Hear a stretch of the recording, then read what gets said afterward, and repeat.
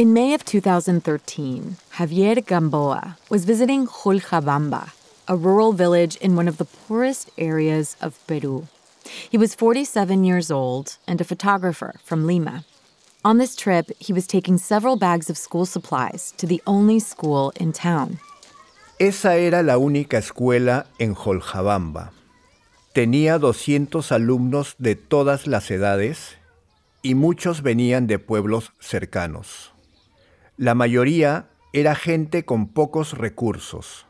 Yo fui a la escuela a hacer una donación y hablé con el director. Antes de irme, le pregunté, ¿qué libros están leyendo los niños? The school's director looked at him and said, "They can't read anything because there aren't any books here." Javier was shocked. He asked how that was possible. ¿No hay libros en la escuela? Eso es imposible. Él me dijo que había una pequeña biblioteca y fuimos a verla juntos. Era un espacio muy pequeño y solo había un estante. No había más de 20 libros. Javier browsed the books on the shelf. They were all very old and worn. He wondered who would read them. Le dije al director, esto no es posible. Te prometo que el próximo mes voy a regresar con 1000 libros. Él no me creyó y en realidad hasta yo me fui de allí con una sensación extraña porque ¿dónde iba a encontrar 1000 libros? Bienvenidos and welcome to the Duolingo Spanish podcast. I'm Martina Castro. We're dedicating this season to you, our listeners. Over the last 12 seasons, you've written to us by email and social media.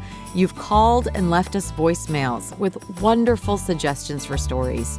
So this episode, like the rest of the season, comes from your ideas.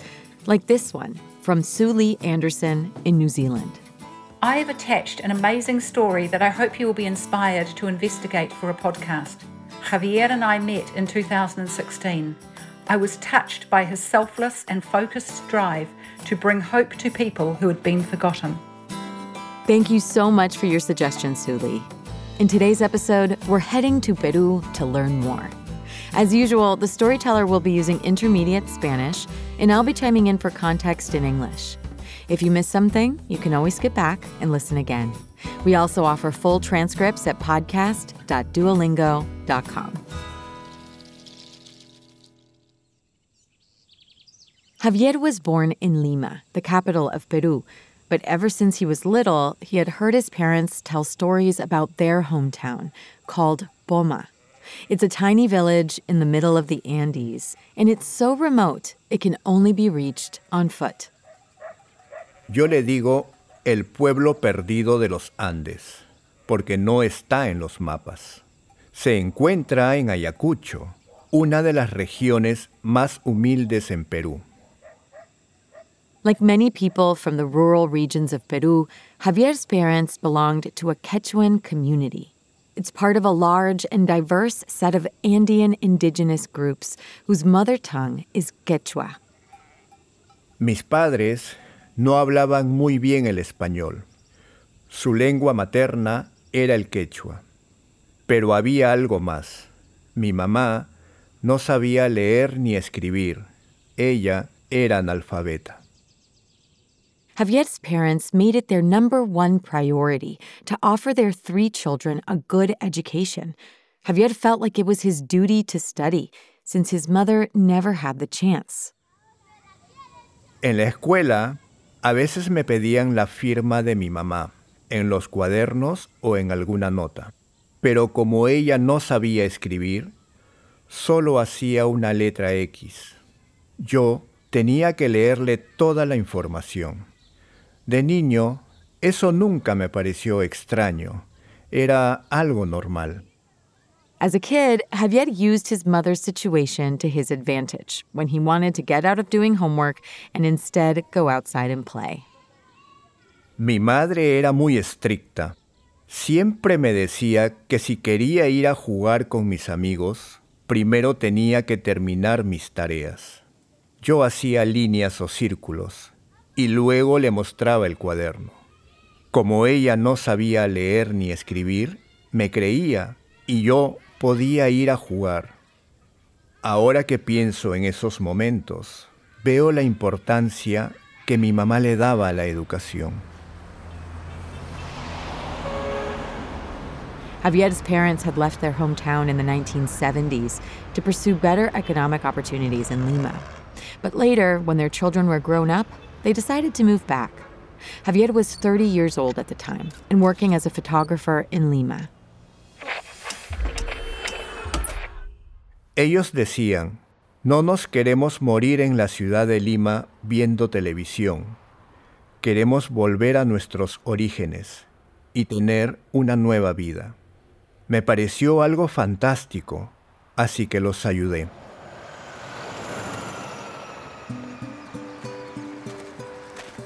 So, in the year 2000, Javier visited his parents in their village of Poma for the first time. To this day, there are no more than 50 residents. It's very different from the metropolis where Javier grew up. Poma es un pueblito que está sobre una montañita, cerca de otras montañas. Llegar ahí es toda una aventura. Primero, hay que hacer un viaje de 24 horas en autobús y después solamente se puede llegar a pie o en caballo. Las casas son muy frágiles. Javier planned to stay 15 days during the springtime harvest, but he ended up staying for 4 months.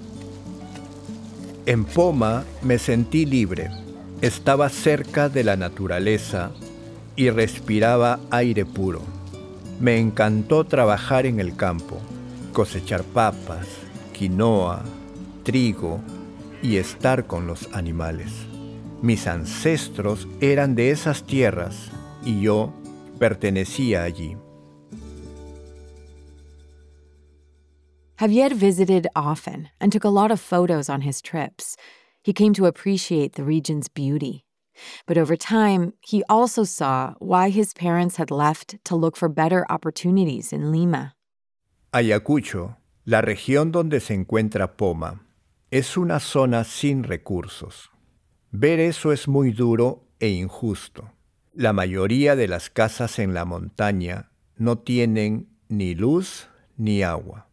Los hospitales no están en buenas condiciones y las escuelas no tienen ni siquiera lo básico para poder enseñarles a los alumnos. In 2010, during one of his many trips to Poma, Javier was walking by the only school in his parents' village. It was the start of the new school year, and Javier wanted to check it out. Cuando llegué, vi que había un solo maestro con 15 niños y niñas. Hubo algo que me sorprendió mucho. Los alumnos no tenían cuadernos para escribir. Solo tenían hojas de papel que el maestro les daba. Yo fui a hablar con el maestro y le pregunté, ¿por qué no tienen cuadernos? Y él me respondió, porque sus padres no tienen dinero para comprarlos. Javier had always known that education in Poma was limited, since his mother never learned to read or write. But seeing a school with so few resources with his own eyes, Javier was stunned. And Poma was just one of hundreds of rural towns in the same situation. En la mayoría de los pueblos rurales como Poma, solo hay una escuela primaria pequeña. No hay escuelas secundarias. Para seguir estudiando, a menudo los chicos tienen que ir a otros pueblos. Y para llegar allá, tienen que caminar por horas.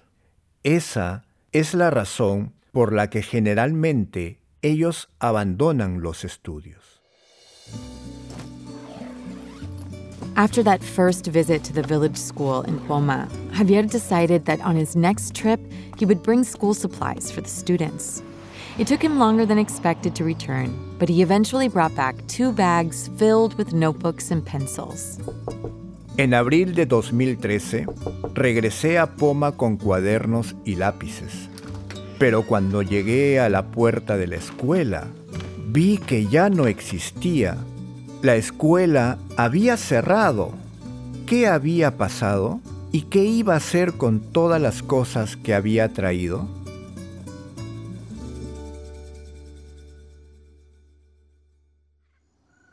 When Javier found out the school in his parents' village had shut down, he still wanted to donate the school supplies to children who needed them. So he decided to visit a different school in the next town over, called Jolcabamba. It was a 3-hour walk to get there, and even though it was larger than his parents' town, it still had only one school. Yo llegué a la escuela de Jolcabamba y hablé con el director. Él me dijo que tenían 200 estudiantes de todas las edades y de otros pueblos. Incluso había gente que vivía antes en Poma y que había decidido irse a vivir allá. Por eso la escuela ya no existía. As they talked, Javier asked the school's principal a bunch of questions. He wanted to know how the school operated, what the students were learning. Right before he left, he asked what they were reading. That's when he discovered the school didn't have a library. Yo no lo podía creer. La biblioteca era un cuarto muy pequeño y tenía poco más de 20 libros viejos y repetidos. Yo estaba muy preocupado y sorprendido. Javier was upset. First, the school in his parents' village was closed down. Now, students in this school in Jolcabamba had no books. Without thinking, Javier blurted out that in 1 month he would bring 1,000 books to the library. The principal looked at him doubtfully. He told Javier that he had been promised many things, many times, and usually they were just that, empty promises. Para mí, también fue difícil de creer. ¿Dónde iba a encontrar 1000 libros? Pero mi filosofía de vida es sentir, pensar, actuar. Así que tenía que hacer algo. Javier started the long trip back to Lima. During the 24-hour trek, he went over everything in his mind. He thought about his own personal book collection. It had just 50 books, not enough for the children at school. He had no idea how he would get the rest. But then, with just a few hours left in the journey, he did get an idea. Yo trabajaba como fotógrafo en 10 academias de baile y cientos de niñas, jóvenes y adolescentes iban a esas academias. Si cada chica hacía una donación, yo podría obtener la cantidad de libros que necesitaba. As soon as he got to Lima, Javier contacted the directors of all the dance academies he worked with. He explained his idea. He would ask each dance student to donate a book for the school library in Jolcabamba. The directors told him they thought his idea was fantastic. Pusimos cajas en las entradas de las academias. Los días pasaban y las cajas se llenaban más y más. No lo podía creer. In just 4 weeks, Javier managed to collect 983 books. Yo estaba muy feliz. Llevé todos los libros a mi casa, los clasifiqué y los puse en 15 cajas diferentes. Lo más difícil iba a ser financiar el viaje de los libros porque tenía que pagar extra por las cajas. No tuve otra opción y pagué con mi propio dinero para enviarlos en autobús a Jolcabamba. Luego, yo los iba a llevar en persona a la escuela. When Javier showed up at the school with all the boxes of books, the school's principal could not believe it. He rang the bell, calling all 200 students to assemble. Then the principal introduced Javier and announced he had brought a gift. Yo empecé a abrir las cajas y algo hermoso ocurrió. Los niños se lanzaron sobre ellas, tomaron los libros y empezaron a leerlos inmediatamente. Yo nunca había visto chicos tan emocionados con libros. Fue increíble. When Javier saw the children so excited about reading, he became so overwhelmed with emotion that he found himself making another big promise. Les dije, voy a regresar el próximo mes y les regalaré una mochila con un cuaderno a todos los alumnos que lean al menos un libro. Los niños empezaron a celebrar. Fue muy emocionante para mí. In Lima, Javier received a donation of 200 backpacks and notebooks from a friend who worked in a bank. The next month, when he returned to the school, Javier was shocked. Cuando regresé con los cuadernos y las mochilas, sentí una emoción muy grande otra vez. Había dibujos acerca de los libros en todas las paredes de la escuela. Los niños corrían a hablarme de los libros que habían leído. Muchos de ellos habían leído más de uno. Javier thought of his parents and how happy they would be to see the school in Jolcabamba full of books. Sadly, his mother had passed away a few years earlier. Javier's father, on the other hand, was so proud that he wanted to visit the new library himself. But he suddenly became very sick, and Javier had to take his father back to Lima. En ese tiempo, mientras cuidaba a mi papá que estaba muy enfermo, llamé al director de la escuela y le pregunté si era posible ponerle el nombre de mi papá a la biblioteca. Él dijo que sí. Se llama Biblioteca Fructuoso Gamboa. Se lo dije inmediatamente a mi papá y se sintió muy emocionado. Él quería recuperarse y salir del hospital para poder ir a ver la biblioteca con su nombre.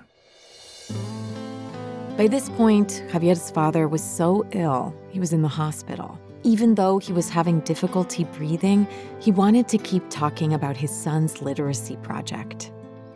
Él respiraba muy mal, pero me dijo, Javier, quiero ir al pueblo a ver la biblioteca, pero ya no puedo. Le dije, papá, tranquilo, descansa. Y pocos minutos después, él murió.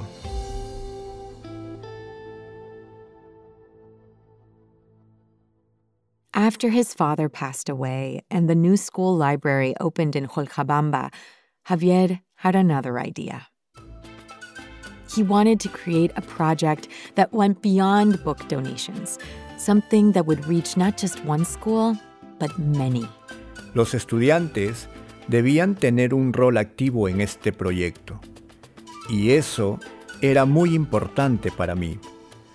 Los alumnos que recibieron los libros ahora podían dárselos a otros estudiantes. Javier's idea was to have older students in Jolcabamba travel to nearby towns to check on the conditions of those schools' libraries. They would serve as literacy ambassadors and encourage the children in other schools to read. To participate in the program, students had to complete a reading challenge, or desafío de lectura, of reading at least a dozen books. Al director le encantó la idea y decidimos compartirla con los chicos. Yo les dije, además de entregarle los libros a esos alumnos, ustedes tienen que hablarles de la importancia de la lectura y para eso tienen que leer más libros. Fue impresionante. Los chicos desarrollaron una adicción por la lectura y fue así como en agosto de 2013 el primer grupo de alumnos fue a visitar las escuelas cercanas. The older students traveled to 18 different schools throughout the region. When they came back, they told Javier what they found. Los niños me dijeron que no había casi nada en las bibliotecas. Necesitaban 18,000 libros, 1,000 para cada una de las escuelas. Una vez más, me sentí paralizado. ¿Dónde íbamos a encontrar todos esos libros? That's how Javier came to launch his largest literacy project to date, starting with a Facebook page called Libros para Crear Oportunidades, or Books to Create Opportunities. Libros para Crear Oportunidades tiene un significado muy especial. Cuando lees un libro, tu mente trabaja y reacciona de otra manera, y tú mismo puedes crear tus propias oportunidades. Javier ran a campaign through the group's Facebook page, and it was a success. In just 3 months, Javier reached his goal, 18,000 books, with donations from across Perú. Alquilamos camiones para poder llevar los libros, porque muchos pueblos estaban muy lejos. At every school he visited, the excitement from the children and teachers affected Javier deeply. Cada vez que iba a una escuela, me sentía muy emocionado. En general, los niños y niñas viven con muy pocos recursos. Sin embargo, ver sus caras cuando recibían los libros era algo impresionante y me daba la energía para seguir trabajando en el proyecto. One day, some girls from the school in Jolcabamba asked to talk with Javier. They had an idea of their own. Las niñas me dijeron que los fines de semana la escuela estaba cerrada y no tenían acceso a los libros. Ellas querían construir otra biblioteca comunal fuera de la escuela para poder leer durante los fines de semana. Javier thought it was a great idea. Most of all, he was proud that the girls themselves wanted to promote reading in their community, including people outside the school and their own families. Los libros despertaron mucho más que la lectura. Se transformaron en un motor para avanzar dentro de un sistema educativo tan defectuoso. Nunca imaginé que esto iba a suceder. Today, as Javier's literacy project continues to grow, he still thinks about his mother, who never had the chance to learn to read. Mi mamá nos dejó en 2011 y no pudo ver mi proyecto. Yo siempre me pregunto, si mi mamá hubiese tenido esta oportunidad y hubiese aprendido a leer, su vida habría sido muy diferente. Por esta razón, mi objetivo es que cada escuela rural y pobre de Perú tenga su propia biblioteca. Y no voy a parar hasta lograrlo. Since Javier Gamboa started Books to Create Opportunities in 2013, the project has built 44 libraries to promote literacy in rural communities of Peru. That translates to about 150,000 books. He also plans to build more lodging near rural schools so it's easier for children to attend and have access to education. This story was produced by Tali Goldman, a journalist and writer based in Buenos Aires. If you liked this story, please share it. You can find the audio and a transcript of each episode at podcast.duolingo.com. You can also follow us on Apple Podcasts or your favorite listening app so you never miss an episode. With over 500 million users, Duolingo is the world's leading language learning platform and the most downloaded education app in the world. Duolingo believes in making education free, fun, and available to everyone. To join, download the app today or find out more at duolingo.com. The Duolingo Spanish podcast is produced by Duolingo and Adonde Media. I'm the executive producer, Martina Castro. Gracias por escuchar.